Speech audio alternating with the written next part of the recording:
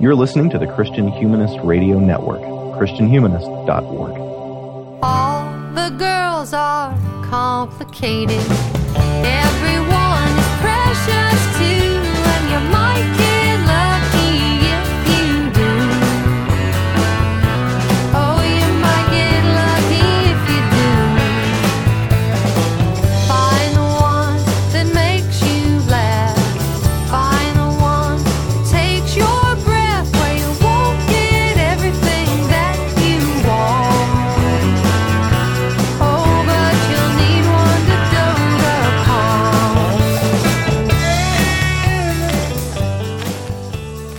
Hello and welcome to episode 170 of the Christian Feminist Podcast. I'm Marie Hause, and with me today are Victoria Reynolds Farmer and guest panelist Amy Frykholm. Hello, Victoria and Amy. Hello, thanks for having me. Yeah, it's so good to have you here. Let's go ahead and introduce ourselves for any listeners that are new to the program. Victoria, could you go first? Yes. Hello, I am Victoria Reynolds Farmer. I'm one of the founding members of the Christian Feminist Podcast. Really excited to talk to Amy about her wonderful book. I have a PhD in literature and gender studies from Florida State University, and for fun, I write about gender and culture in various publications, and I've been running this podcast for about 9.5 years now, which is crazy. And for money, I am a community engagement manager at a market research firm. 9.5 years. I didn't realize it'd been so long already. Wow. Thanks, Victoria. Yeah. Amy. Sorry. I'm Amy Frykholm, and I'm a senior editor at Christian Century Magazine, and I've been there for, a lot of years, I think 13 years. I'm here because I wrote a book about Mary of Egypt, this little known saint in the Christian pantheon, if you will. And it's my first time on the Christian Feminist Podcast, so I'm excited to be here and eager to talk about this book. And we're so excited to have you here as well. And I'm Marie Hause, a regular panelist on the show for, 9.5 years. Oh my goodness. And moderator for today's episode. I have a PhD in early modern literature, also from Florida State University. I was there with Victoria. And I've also studied gender and sexuality at Yale Divinity School. And for the last little while, I've been working as a research assistant on an edition of the Tudor translations of Christine de Pizan. I live in Connecticut with my family, and soon the family will be a little bit bigger. I'm supposed to have a baby in August, so that's coming up soon. Okay, so for our first segment of the show today, we're going to get into our experience with Mary of Egypt. So the show today focuses on Mary of Egypt, this desert-dwelling saint, and looking specifically at the book Wild Woman by Amy Frykholm. And we're so lucky to have Amy joining us for this episode. So the format is going to be a little bit different from our usual episode structure, and that we'll mostly be hearing from Amy about her book and her thoughts on Mary of Egypt. But before we get into that, for our knowing section, I thought Victoria and I could just briefly share our own previous experience with Mary of Egypt. So for myself, I hadn't actually heard much about Mary of Egypt before reading Amy's book. I think this saint might have been mentioned in passing in some of the readings in a women mystics course I took a few years back. And actually, I saw her mentioned too a couple months ago in the Moralized Ovid, which is this 14th century French text that's one of Christine de Pizan's major sources on mythological figures. And Mary of Egypt was discussed there as an example of redemption from prostitution, which tends to be one of the major ways that she's also often discussed, I think. And I think it was in connection with the story of Io. But I've certainly never really seen an extended and positive treatment of Mary of Egypt before this book, so I was very interested in Wild Woman, and I think it'll bring a lot more attention to this fascinating saint. What was your experience with Mary of Egypt before this, Victoria? Almost no experience. I knew that she was considered a saint in the Orthodox tradition primarily, and I knew that she had lived in the desert, and that's pretty much it. But as I will talk about later in the episode, though I was raised Baptist, I became Catholic about 2 years ago, and so I, in that time, have really grown to value devotion to saints and have been developing a relationship to icons and that kind of thing. So I was interested when this topic was proposed in participating in a discussion about a saint at all, because we don't do that as much, I think, as other more higher church focused podcasts in general. So that's why I'm here. Yeah, and I'm interested to hear about the icons in relation to Mary of Egypt, which we'll get into a little later, I think. So for our learning segment of the show, we're going to hear mostly about Amy's experience with Mary of Egypt and her thoughts on Mary of Egypt in relation to her book, Wild Woman. This book was published a little less than a year ago in August of 2021 from Broadleaf Books, and in it, Amy talks about her long relationship with Mary of Egypt, and she describes beautifully this journey that she takes, both physical and spiritual, in search of Mary. It's a book about pilgrimage, desire, and chasing the shadow of the divine in the everyday. The book also includes a translation of the primary text on the life of Mary of Egypt, which Amy and her father translated together from Greek. We'll also talk about that text a little bit at the end of the episode. But first, Victoria and I have some questions for Amy. We're so excited to hear about your experiences with Mary of Egypt. Victoria, could you start us off? Yeah, definitely. So, Amy, you tell this delightfully vivid story in the preface of discovering this footnote about Mary of Egypt for the first time. And I'm not sure if it was just graduate school flashbacks or just knowing what it's like to come across a piece of information that won't quite leave you alone. But I really felt like I was in that library with you, kind of being entranced by this chain of references and not being able to let it go. Can you walk us through that experience and tell us a little bit more about how you were first introduced to Mary of Egypt and why you wanted to write this book? Yes, absolutely.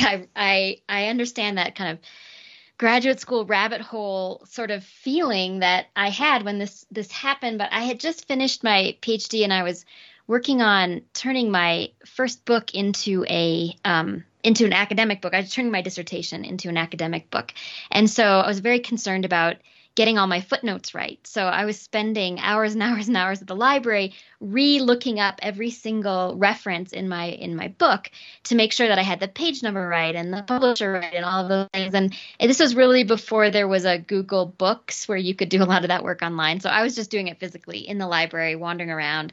And I got really hungry. And I think I was pretty lightheaded and I was needing to head for lunch, but instead I found myself just wandering around the stacks. And I just, for no reason that I can recall I don't have anything to tie this to, but I pulled this book off the shelf. It was called The Lives of 10 Byzantine Women Saints. And my dissertation was not on Byzantine women. I really didn't know anything about Byzantium. I hadn't spent my graduate school career really studying ancient women in any way. And so when I grabbed this book off the shelf, it really wasn't for any purpose that I can tell you about. But I just opened it up immediately to the story of Mary of Egypt, and I started reading, and I flipped ahead in the story to this beautiful moment, which still strikes me as incredibly beautiful, where this monk, Zosimus is his name, is in the desert, and he is chased after Mary of Egypt, and he's befriended her, even though she has not wanted to be his friend, really, and resisted his interest in her. But they have become friends, and she's asked him to bring her communion.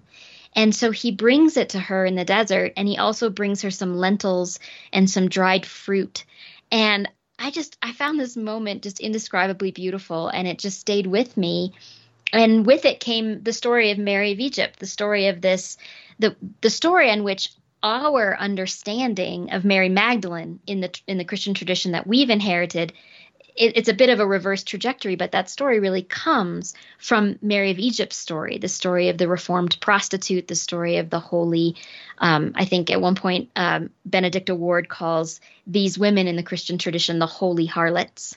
And this was the story of Mary of Egypt, that she was a prostitute in Alexandria, that she traveled to Jerusalem and had a life-changing experience and then went into the desert. And over the years, just became increasingly fascinated with this story and wanted to understand it better. And at some point, I decided that the only way for me really to get into this story, to really understand what it was about, was to try as best I could to follow in the footsteps of this person who may or may not have ever existed.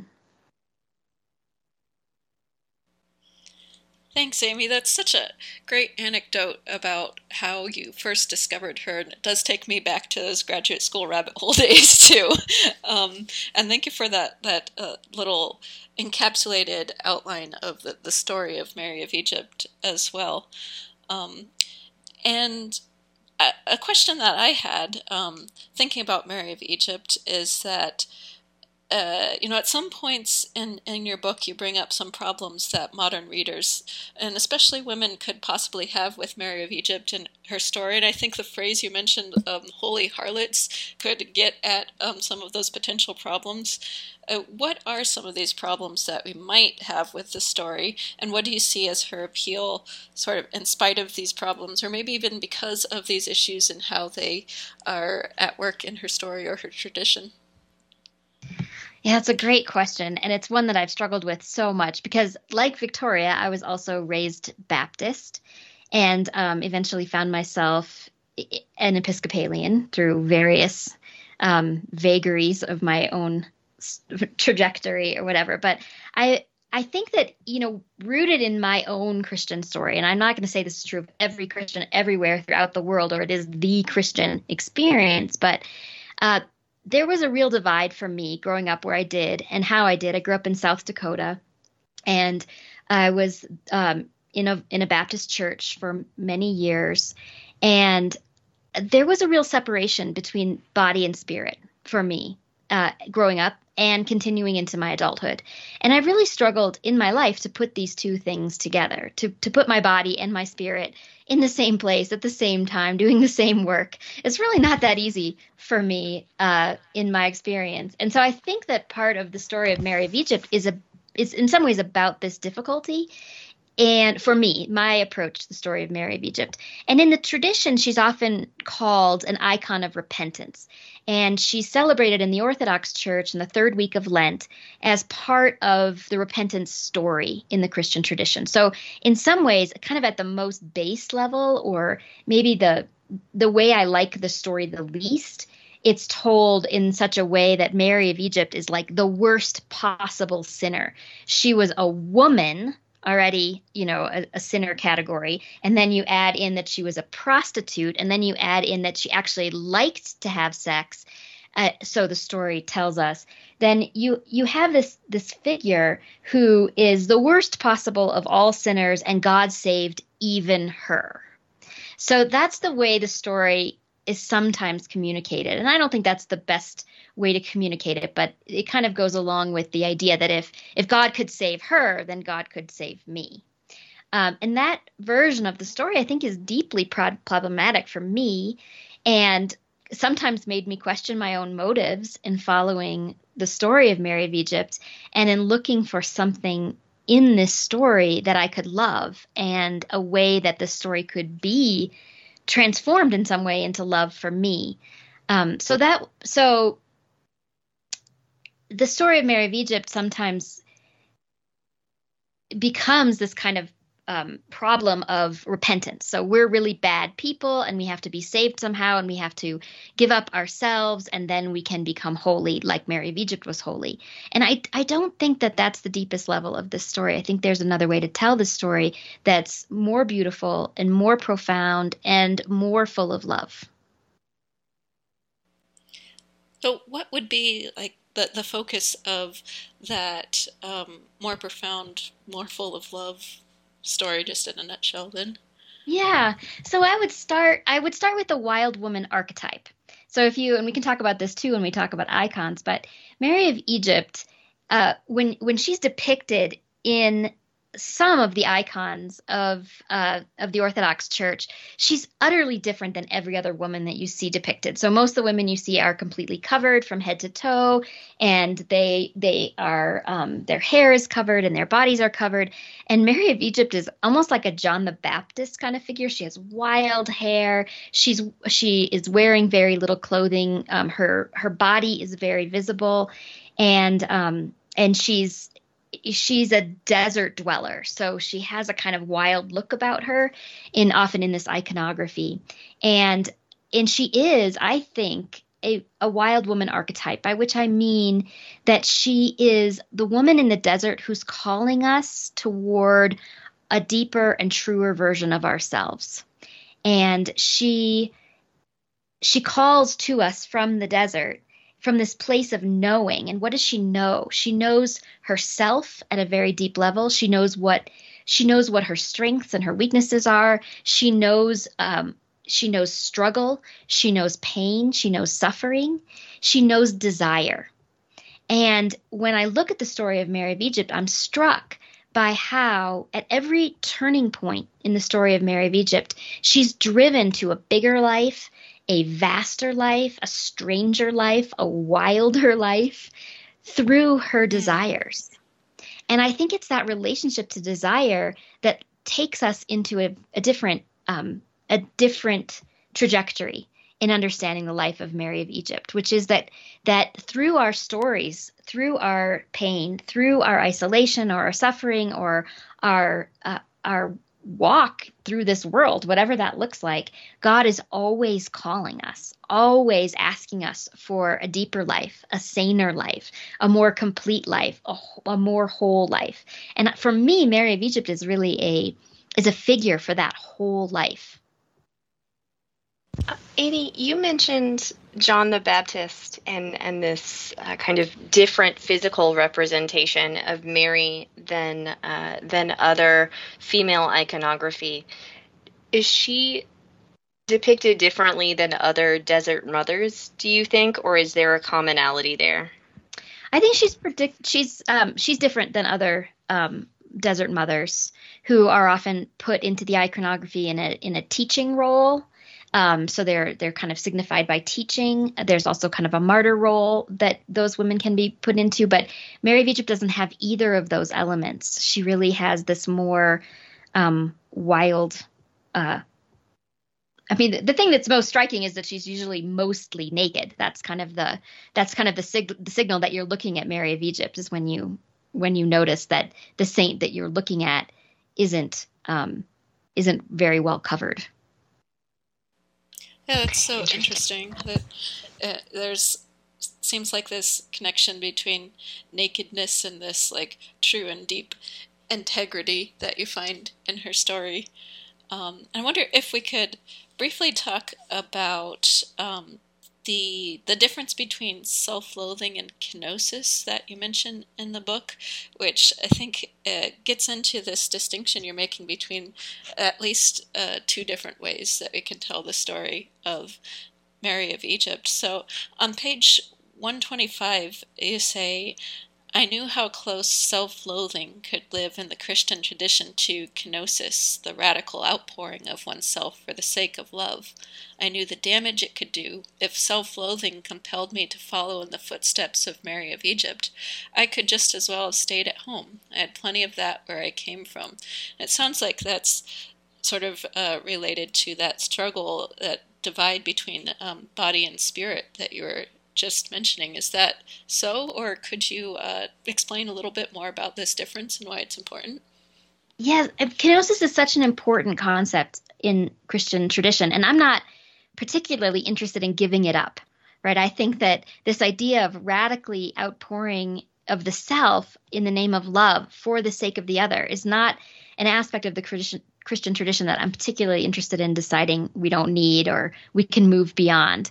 But very often, and especially when it comes to women, and especially when it comes to saints, we've misunderstood kenosis as a form of self-loathing, I think, as a form of rejecting the self that we've been given, rejecting the story that we've been given, rejecting the body that we've been given, and then this need to punish it or dismiss it or reject it.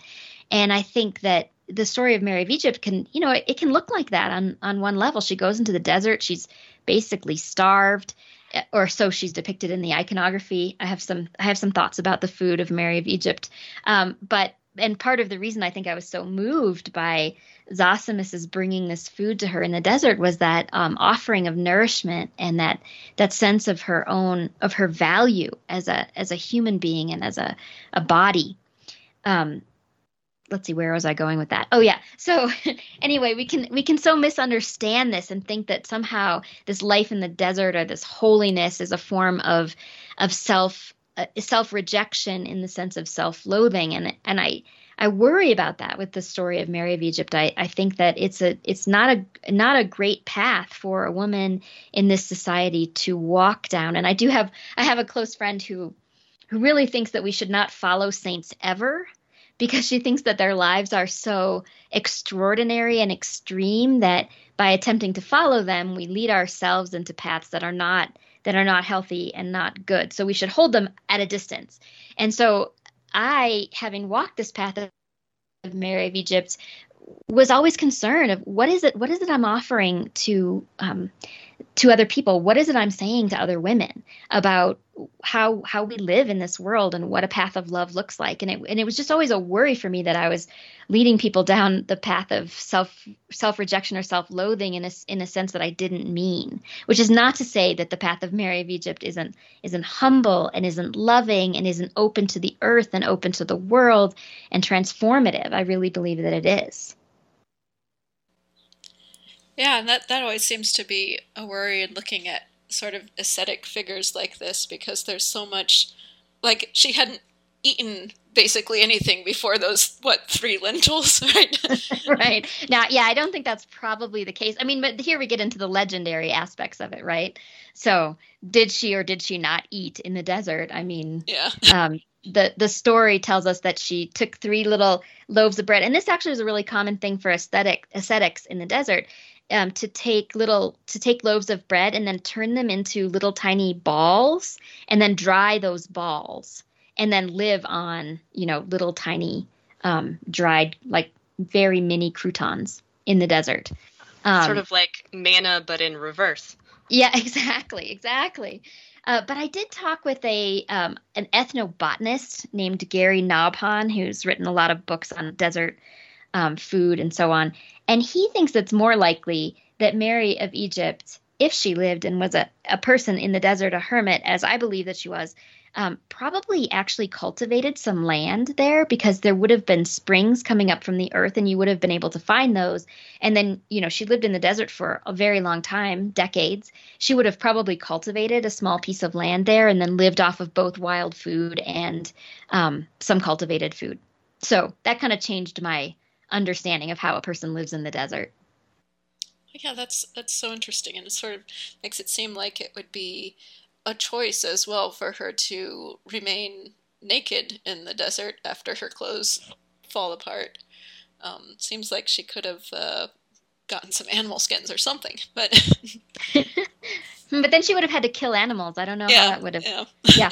I don't know. These are the kinds of things I sit around and think about. And like, would she have actually been? Did they mean naked? That kind of thing. Yeah. Well, speaking of the desert, in the course of your experience with Mary of Egypt and with your preparation for writing this book, you took a physical journey into the desert as well, because the book sort of follows that physical path of Mary of Egypt's life, from Egypt to Israel to Palestine to Jordan, and it tells the story of your journey, sort of retracing her steps, and it's both this physical journey and this emotional and spiritual journey that you're describing, as you draw parallels between your experience in Mary of Egypt, and also at points you talk about the connections between Mary's life and your friend's experience with cancer. So I'm curious about this journey structure to the book, and like the physical aspects of the journey as well as the spiritual aspects. Was this structure planned from the beginning of your idea, the first time you had the idea to write this book? And were there any emotional and spiritual connections between Mary of Egypt's journey and your own that sort of surprised you along the course of your long relationship with her? I'm also interested to hear, to the extent that you're comfortable with sharing, what sort of developments in your own life would make you feel closest to or most similar to Mary of Egypt. And you may have already mentioned some of these. Yeah. Well, first of all, the idea of traveling with Mary of Egypt came very late in the process. So I knew that I was interested in this story, and because I was an academic, I knew that being interested in a story meant like researching it. In fact, that's the only real definition of being interested that I had. That's how I knew how to be interested in things, if that makes sense. So much of my first wrangling with Mary of Egypt and my struggle with her and my attempt to understand what I was doing with this story or why it was so appealing to me and didn't really want to let me go, was kind of in the realm of research. And I wrote even various attempts or beginnings of different kinds of books about Mary of Egypt. And I'm not a scholar of late ancient Christianity. That's not what I did. My graduate work in literature. It was mainly on apocalyptic belief and American evangelicals. And so it was really a world away, or a couple of worlds away, from Mary of Egypt. So exploring this story, I really didn't know what I was looking for, or I didn't know how to find it. And I finally decided, I had written a book about Julian of Norwich, which was, I called it a contemplative biography, and it was an attempt to take the text of Julian of Norwich and put it alongside the historiography of 14th century Norwich, and then pull those two things together and see what I could learn about the life of Mary of Egypt, of Julian of Norwich. So I had this similar idea that I could do the same thing with Mary of Egypt. I could really dig into the text, and that's why I went and learned Greek, and I did this translation with my dad because I thought that it would be a way of getting closer to Mary of Egypt, but in fact didn't work at all in the way that I had wanted it to, because Mary of Egypt didn't write anything. Julian of Norwich wrote a book, and we can read that book, and when we read it, we get a sense of her voice. We might not understand her biography when we read that book, but we can get a sense of who she was. And when we dig deeply into the story of Mary of Egypt, I think she becomes more elusive than ever, because that story wasn't written by her. It was written by a man named Sophronius, who lived probably a couple hundred years after Mary of Egypt lived. At least her story was passed down through an oral tradition to other monks. And so when we read that text, we're not really getting access to Mary of Egypt in any kind of transparent way. And so my attempts to do this textually just absolutely failed. I wasn't getting where I wanted to go. And I don't know that it was really specific things in my own life that were leading me to find this figure of Mary of Egypt fascinating. Except what I mentioned about this search that I feel like I've been on for decades and decades, which is a search for wholeness, a search to bring all of my life into one frame, if you will, or like my body and spirit to be aligned in some way and doing the same work. And so maybe that at the most vague sense was what I was after, but I didn't know what I was looking for. I just knew I was looking. And so then eventually later on, I had this idea, okay, what if I can't draw closer to this woman via books? which is really one of the only ways I know how to create, how to move closer to an historical figure. What if I try moving closer in landscape? And so that's where the idea came to turn the 7th century manuscript that I had been working with and translating and struggling with. And one whole version of this book is letters to Sophronius, because I found him such a frustrating character, and fascinating, but frustrating. And so I tried writing letters to him, and I thought maybe that's how I would get toward Mary of Egypt, and that failed. So finally I said, you know what? I'm just going to go.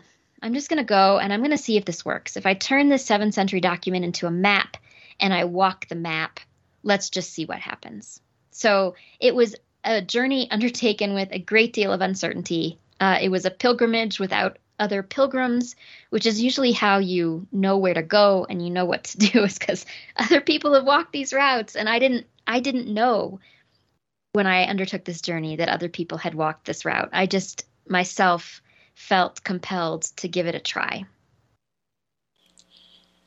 Were you worried when you set out to do this that you would be lumped into this kind of tradition of middle-aged woman pilgrimage travel experience books, things like Wild or Eat, Pray, Love?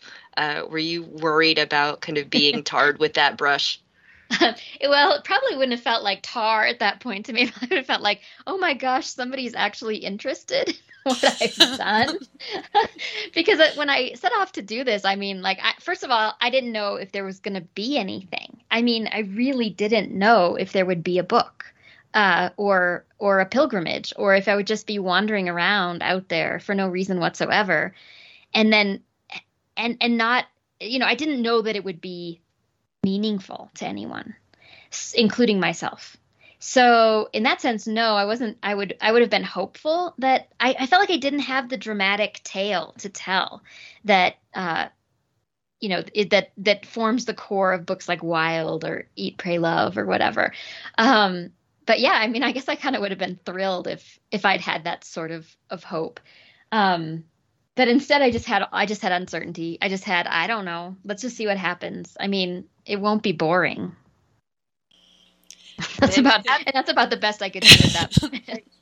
Absolutely no shade to either Cheryl Strayed or Elizabeth Gilbert, who are fantastic writers. I just that is a subgenre, and this book sort of skirts around it, I think. Yeah, for sure. And also just, because I mean, I do think there's this search, that's in our society. And I do think it has a lot to do with the fact that we spend so much time on screens and in front of the computer, and our communities have become more and more virtual and disembodied, that there is this search for that self in a way, or for that.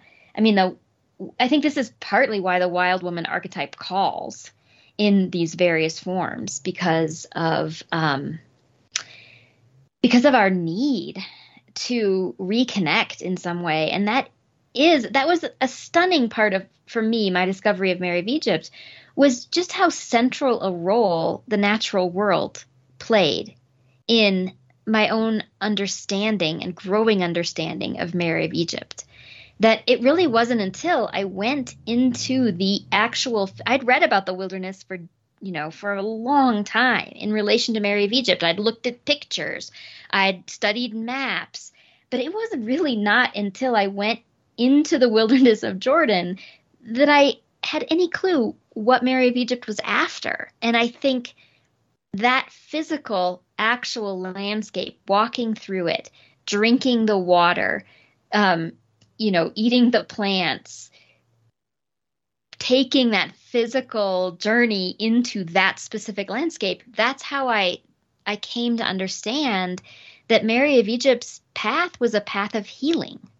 She was being healed in the wilderness from her disorientation, her alienation, her isolation, her life that I'm sure contained an enormous amount of physical, sexual, emotional, and mental abuse.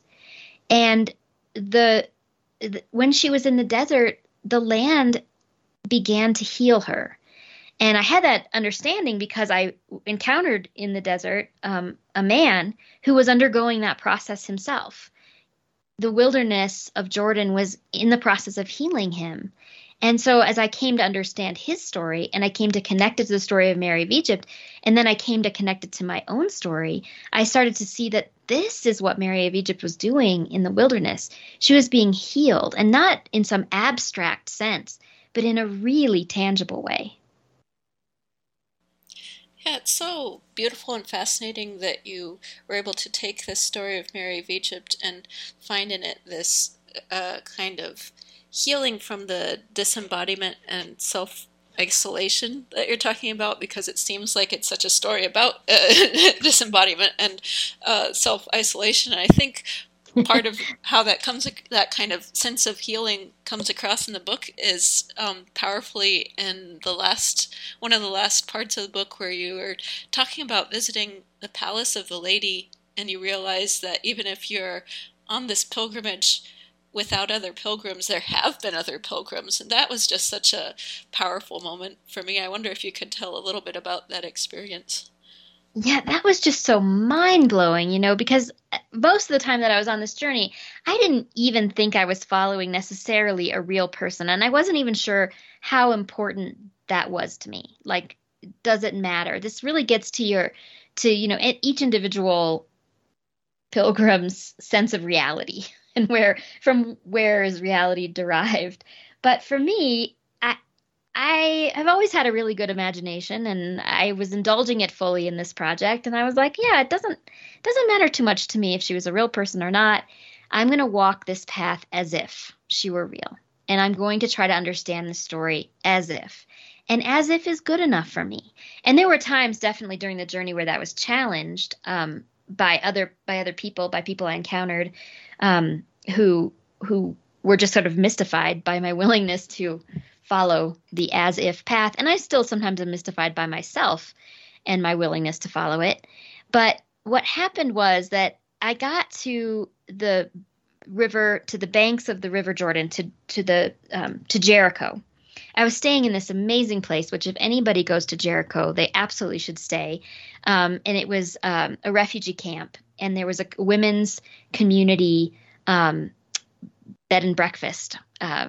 It was what am I trying to say? I can't think of the name of it right off the bat, but we can put it in your show notes or whatever later if you want. But anyway, it was a beautiful place. I met this amazing woman there named Faris, and she herself was from Egypt, and she had married a Palestinian and moved as a very young woman from Egypt to the Jordan River. And I went while I was there to the monastery of Hieronymus. And when I was at the monastery of Hieronymus, I felt like my whole journey just kind of fell apart. I felt like it was the end. This was the end of the journey. I had gotten all the way to Jericho, and the only plan I had after Jericho was to cross over into Jordan and see what the wilderness looked like. That's all I had. I was like, okay, well, that's the last thing I'm going to do is I hadn't even scheduled very much time for this because I didn't think it would be very meaningful. So I just had put tacked a couple days on to the end of my trip with the thought, okay, I'll cross into Jordan. I'll have somebody take me into the wilderness. I'll look around. I'll look up at the stars, and we'll call it good, and I'll go home.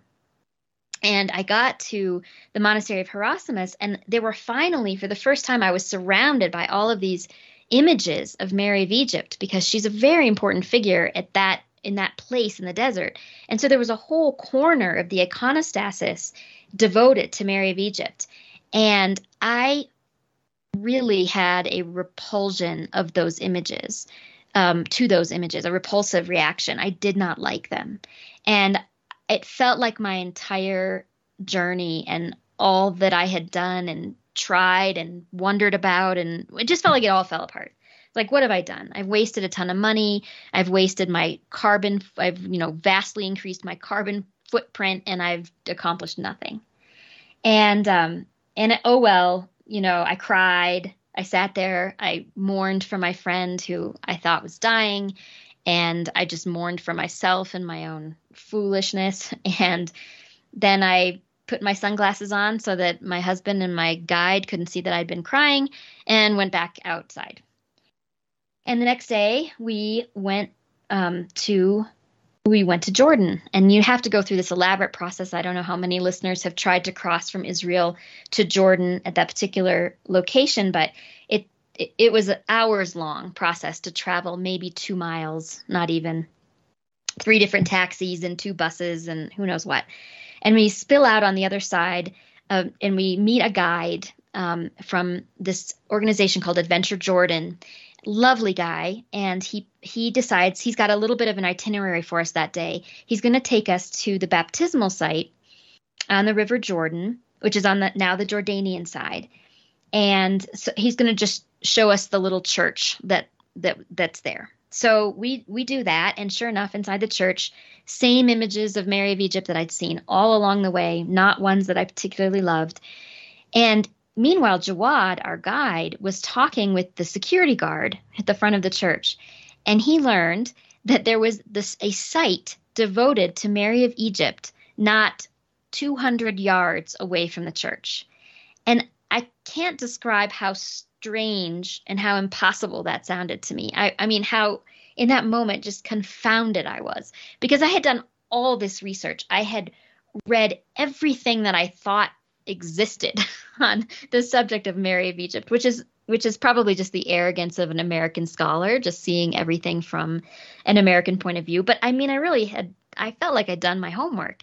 And I'd never heard of a site of Mary of Egypt. How could there even be a site of Mary of Egypt? There's like, I was so just befuddled.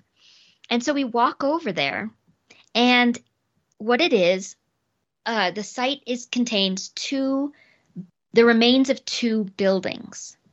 And in the local lore, in the story that the local people tell about that place, those 2 buildings are called the Palace of the Lady. And it's a direct reference to Mary of Egypt. I even think that it might be a little bit of a joke, an ancient joke that was passed down generation to generation, because it's obviously, if you see the ruins of these 2 little tiny buildings, it's not a palace. And Mary of Egypt, and I don't mean this in any kind of pejorative sense, but she was a poor person on the margins of society. So giving her the designation lady, I think, was a loving connotation. Obviously, she had made an impression upon the people there, and they had given her this honorific of lady. But she wasn't in the traditional sense a lady. So Palace of the Lady was this kind of beautiful way of describing this very humble place on the border between Jordan and Israel. And it's possible that Mary of Egypt lived in that place. But what we know for sure is that thousands of pilgrims traveled on the same road, basically, that I had traveled on, crossed over the river to go in search of Mary of Egypt for hundreds of years. And I had never heard of one of them and didn't know anything about it. We see that terminology with several female saints, right? Therese of Lisieux, also diminutive, is called Our Lady of Lisieux, and at least spiritually diminutive, the Virgin Mary is often just called Our Lady. So I think you're right, though, that there is a kind of affection in those titles. Yeah, and it makes me think, that it was very confirming of the sense that this was a journey of love, that Mary of Egypt's path was a path of love, because you could almost feel the love that kept this story alive in that location, that kept it being passed down from generation to generation for 1,000 years. And that was quite mystifying to me, but it was very much a sense that she was a person much loved and much venerated in that location, in that place, and during that time, and for a long time afterwards. So this seems like a perfect opportunity to ask you to talk about your own veneration that you recount in the book. You tell a really lovely story about an icon that a friend makes for you of Mary of Egypt. And I just want to read a couple sentences here.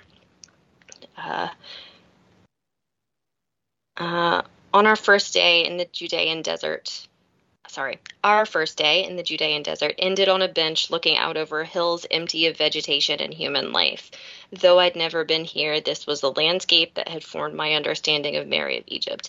In an icon of her that Mary Green had made for me that sat on my windowsill at home, Mary's hands are open in a gesture of prayer, and her gaze is toward a blue, blue sky. She stands in a wild place like this one with no hint of civilization around her. And then you go on to talk about this habit that you developed of leaving your icon little natural gifts.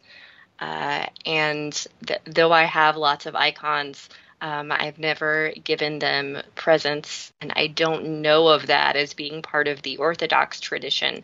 Is that something that you just started doing as an individual thing? Tell me more about that practice and your experience of the icon. So my own experience just with icons in general, maybe that will help, is that I spent some time, so Baptist child, Baptist adolescent. I went as a very devout Baptist to Russia when I was about 19. And I was absolutely blown away by the Orthodox Church. I mean, it was such a transformative experience for me because I had so much understood the spiritual life or the holy life as a kind of shutting down of all your senses and sort of shutting it out and getting really, really still and quiet within yourself. That's how I'd understood prayer. That's how I'd understood the spiritual life. And it never occurred to me that the physical senses could be a part of that. I know that sounds kind of ridiculous, but that's how I was No, raised. it does not. That is very much true of my journey as well. As a low church Protestant child and teenager who became a Roman Catholic adult, you can't see me, but I'm nodding ferociously, and embodied faith is something that's very important to me. So I 100% understand where you're coming from. Yeah, I mean, I really, at first, I just thought that like incense and candles and all those pictures, they were just distracting. And what were people doing? You know, like that just seemed so distracting because in my view, it was, the whole purpose was to shut out all of that and go to some private, quiet place within yourself. And so I remember this Orthodox woman giving us this tour of the Orthodox Church in the town where I was living. And she said, you know, sometimes when I can't pray, I just come here and I light a candle. And yes, I thought, I mean, as a teenager, I was 19 when she said that to me, and I've never forgotten it. But at the time, my response to that was, oh, you poor thing, when you can't pray, that's just so sad for you to have this replacement candle. And now, you know, all these years later, I'm like, that experience of not being able to pray is such a tender one for me. It's one I understand. I know what she's talking about now. And I know what it means. Thank you. Like, I know what it means to be able to do something, to make a physical gesture, to replace words and certainties and ideas with this simple thing, a little candle. And in many ways, I think, at least for me, I don't want to speak for your Yes, experience, please. Except that it seems like we have an awful lot in common on this point. But for me, like, that is one of the most beautiful things about the nature of spiritual practice as practice, is that action, that repetition can be there for you when you're not feeling it spiritually, when you can't pray, when you're in despair, when you don't have the words. Something like, for example, I say the Hail Mary when I don't know what to pray. That repetition, that knowing that the words are there and the communion of saints is there in those old words when I can't do anything else is very gratifying and comforting to me. Absolutely. And that physical gesture, just being able to not have to find the words or the feelings and not rely on, I didn't understand at 19, you know, how feelings can come and go and they're not really that reliable. But a candle is pretty reliable. You know, you buy it and you light it and you put it in front of an icon, and it's a pretty tangible action that says, I'm still here. I don't get it. I'm confused, but I'm still here. And I think that's kind of maybe that's how I began to bring presence to my icon of Mary of Egypt. The thing is, she just sat in my windowsill and I met her every day. So that was the beginning of it. It was just like the beginning of this relationship where I just started to pay attention to the way that the blue sky in the icon was reflected in the blue sky that I was looking out at. And the whiteness of Mary of Egypt's hair was like the whiteness in the mountains that I was looking at. And so I just began to see all these resonances and began a kind of conversation, if you will, and let her sort of speak in her own silent way back into my life. And then, I just found myself noticing things differently because of my relationship with her, noticing the natural world in a different way. And so I found myself picking up little things and bringing them home and putting them, and then where are you going to put them, right? Oh, well, I'll just put them on the windowsill next to Mary of Egypt. And it didn't necessarily always occur to me that that was a gift. But eventually that became very clear that I was bringing these little gifts and I was using these little gifts in the conversation that we were beginning to have. And then after my pilgrimage, I was so intrigued by the things that people bring home from pilgrimages and the things that they have always brought home for thousands of years, little bits of sand, little bits of water. I remember once, this is the kind of thing I didn't understand. I visited Lourdes and I brought home a bunch of little plastic Mary bottles, that you can fill with holy water. But being so Baptist in my understanding, I was like, well, I'm not going to carry that water on the plane. So I just came home and put like regular water in it and gave it to a friend of mine as kind of half joke, half serious. And she was so horrified that I hadn't actually brought her holy water. That was the whole point. And I was so, just so non-material in my understanding that I didn't get it, right? So in some ways, I think that's part of my own journey, my own process of Mary of Egypt is putting those pieces together and understanding how the material and the spiritual begin to connect, and then connecting that to my own life. Thank you for sharing that. That's a really beautiful story. Yeah, thank you so much for sharing all of these aspects of your experience with Mary of Egypt. And it's time to be moving forward and soon wrapping up in the episode. I'd like us to briefly discuss the Life of Mary text. But before that, one last question, very quick for you, Amy. I was wondering if you were finishing writing Wild Woman today instead of over a year ago when you completed it, is there anything you would want to add or alter? There may not be.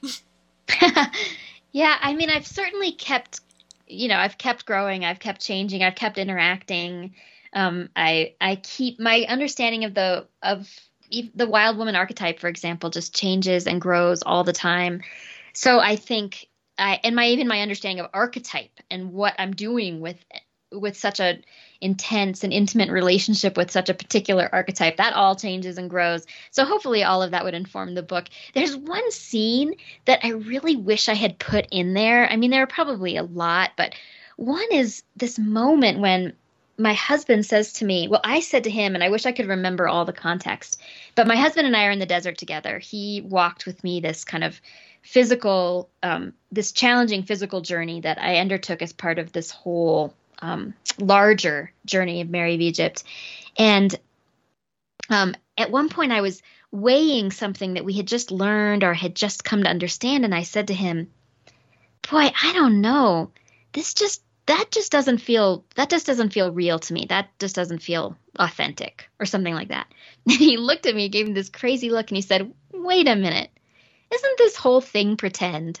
Like, what are you doing judging whether something is real or pretend? He said, the whole thing is pretend. And I love that moment because it really reflects the difficulty I had at the time and continue to have in understanding the relationship of the imagination to the spiritual life and the relationship of the spiritual life to the physical one, that we're all this journey that we're on, this walk that we're in the midst of. So I wish I had included that because I love how playful it is in this question about reality, what's real and what's not. Because so many people have asked me, so you concluded that Mary of Egypt was a real person. And that's true. And I do want to hold on to that. I really think she lived on this earth. She walked, she breathed. And I think there's an aspect of this where she reached out in some very mysterious way to my imagination and has continued to play with that, continued to play with me, if you will. And I want to keep that alive as well. I want to keep both of those things, that paradox. And I don't know how well that comes through in the book, that paradox of as if that has been so important to me and continues to be so alive in my life.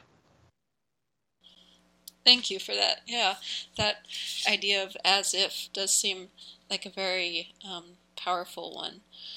And okay, so let's, in the last part of our learning segment, very briefly talk about the text of the life of Mary of Egypt.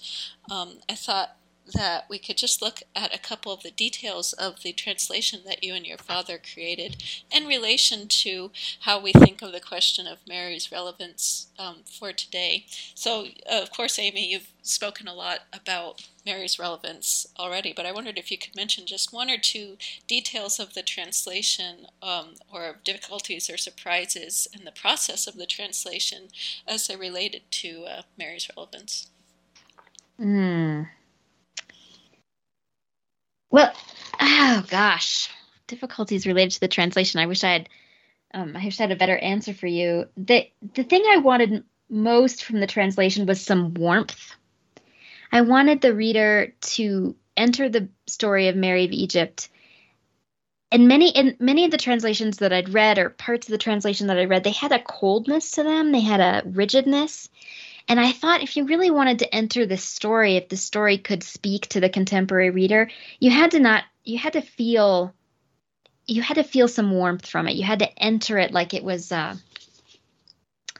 hospitable, that it was a hospitable story, that it wasn't going to hurt you. I think sometimes these ancient stories, we have some fear associated with them because they have done some damage and they have hurt us. And so I wanted somehow to enter the story of Mary of Egypt and bring a reader into that story where they were really getting the authentic document, because that's important to me as a scholar. I want, if I'm reading a translation, I want to know that it's been really carefully done. I want to know that each word has been thought about and struggled over and crafted, but I also wanted to create a sense of relationship.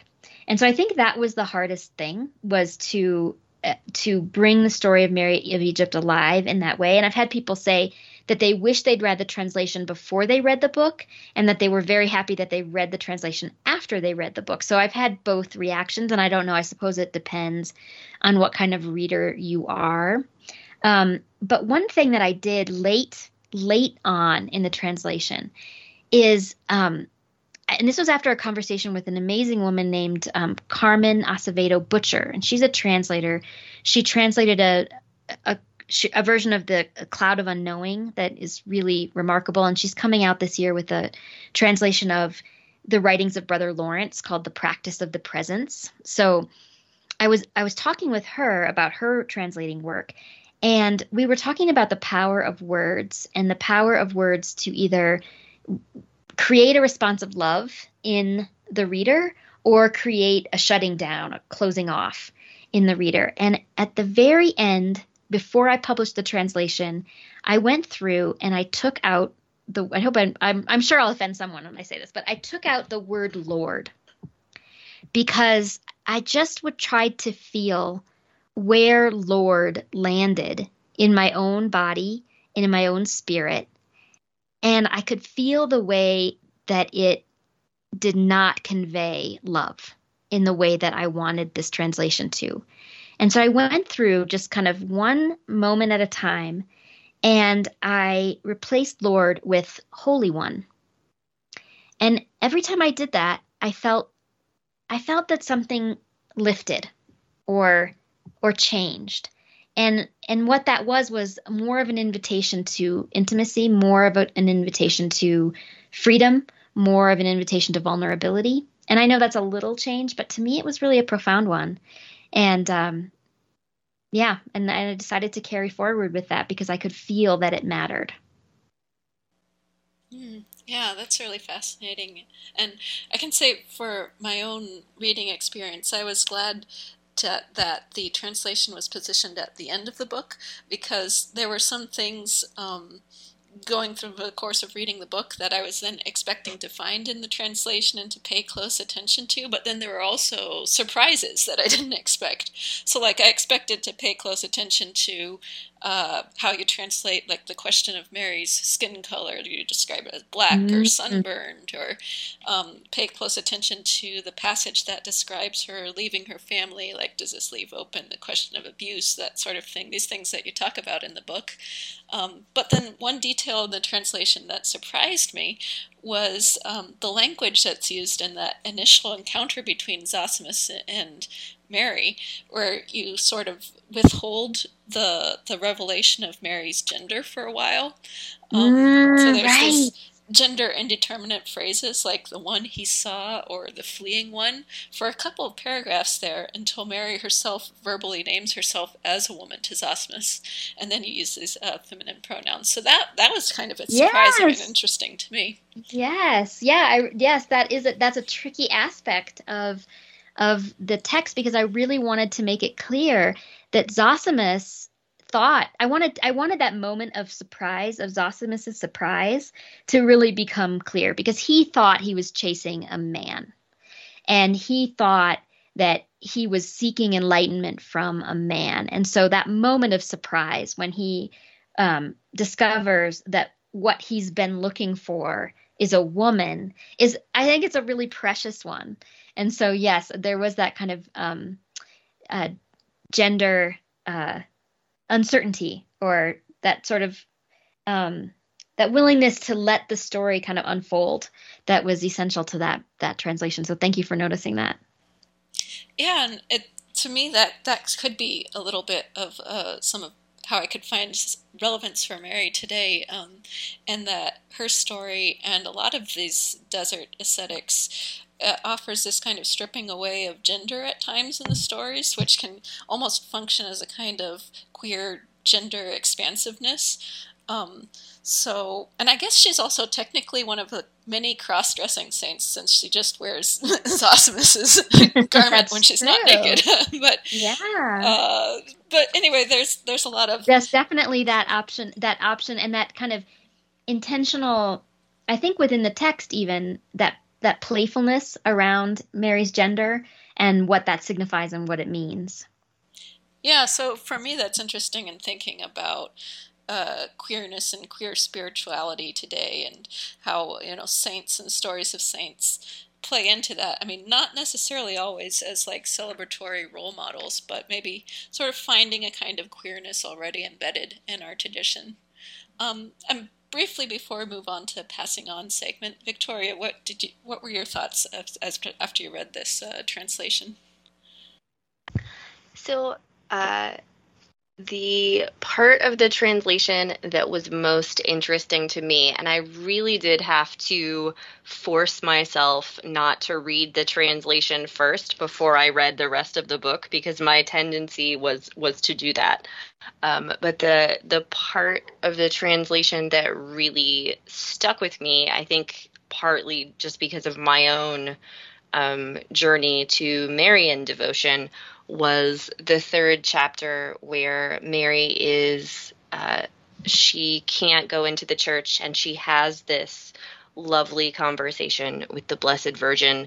The word Theotokos pops up 4 or 5 times, which I always think is wonderful because it foregrounds somehow Mary's, the Virgin Mary's spiritual purity and her physical embodiment equally at the same time, which I really love. And they have this conversation about embodiment and spirituality and worthiness that's really beautiful. And not only did that resonate for me with my own spiritual journey, but it also really deeply resonated with the questions that you ask over and over again in the rest of the book about sexuality and femininity and the social acceptability of those things, and how the kind of male world values or does not value female embodiment.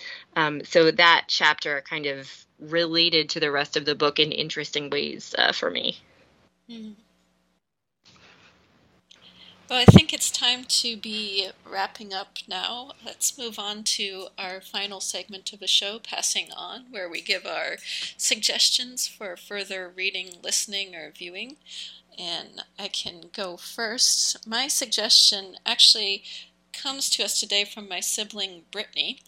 When I was telling them about this episode, they suggested I look into the story of Saint Marinos, a 5th century saint who, according to legend, was born as a woman, entered a monastery dressed as a man, and then maintained that identity even when falsely accused of fathering a child, and the saint actually ended up raising the child until he entered the same monastery himself.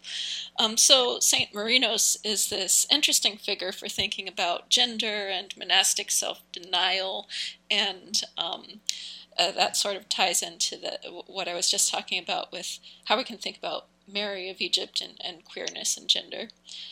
So in the show notes, I'll link to a recent article on Saint Marinos as a transgender role model by Kittredge Cherry on the website Q's Spirit. The title of the article is Marinos/Marina the Monk, Transgender Role Model and Patron Saint.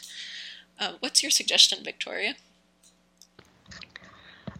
So I was recently published in an anthology of essays about walking, and in the promotion for that anthology, I had a really great conversation with some of the other writers about walking and self-discovery and embodiment and pilgrimages.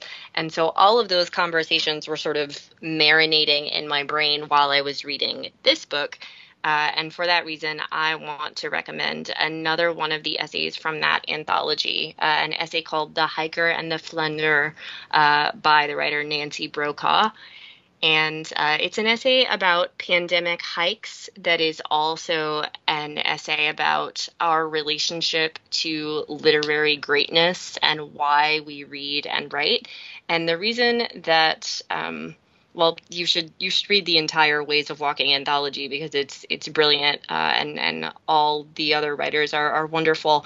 But the reason that I'm recommending this particular essay is that it centers around a quote from Thoreau: "In wilderness is the preservation of the world." And that idea sounded very Mary of Egypt to me. So that's my recommendation, Nancy Brokaw's The Hiker and the Flaneur. Sounds like a lovely piece. And what would your suggestion be, Amy? No, those are both so good. I will just mention something that is on the light side, but I really enjoyed it, and I think it relates to my initial fascination with Mary of Egypt, and that I just finished reading. It's called Salty, and it's Lessons on Eating and Drinking and Living from Revolutionary Women by Alyssa Wilkinson. And love that book. Love Alyssa Wilkinson. It's wonderful. It's a wonderful book that has these kind of brief portraits of women, 20th century women mostly, and some Americans and some one British woman, one I think French woman. But anyway, and it has a recipe at the end of each chapter, and it's just a quick, delightful, playful, fun way to think about food and gender and community, and yeah, I really enjoyed it. That sounds like a lot of fun. I'm going to have to look that up. Well, thank you so much for joining us today, Amy. It's been so good to have you on the show. Thank you. It's been really fun to talk with you. I feel like there are so many more conversations to be had, and I'm just grateful for your interest and your willingness to think about this strange, vivid, wonderful woman from our tradition. Yes. And thank you, listeners, for listening to the Christian Feminist Podcast. We'd love to hear from you. If you have a topic or reading recommendations for future shows, or if you just want to drop us a line, you can do so at christianfeministpodcast@gmail.com. You can also find us on our Facebook page or at the network's Twitter handle at CH Radio Network. And be sure to check out the show notes from this and our other episodes at the Christian Humanist blog at christianhumanist.org. The Christian Feminist Podcast is a member of the Christian Humanist Radio Network. Kristen Filippic is our press liaison. For Victoria Reynolds Farmer and Amy Frykholm, I'm Marie Hause. Tune in next month for an episode on women's knowledge in the mystery genre. Until then, in essentials unity and non-essentials liberty, and in all things love.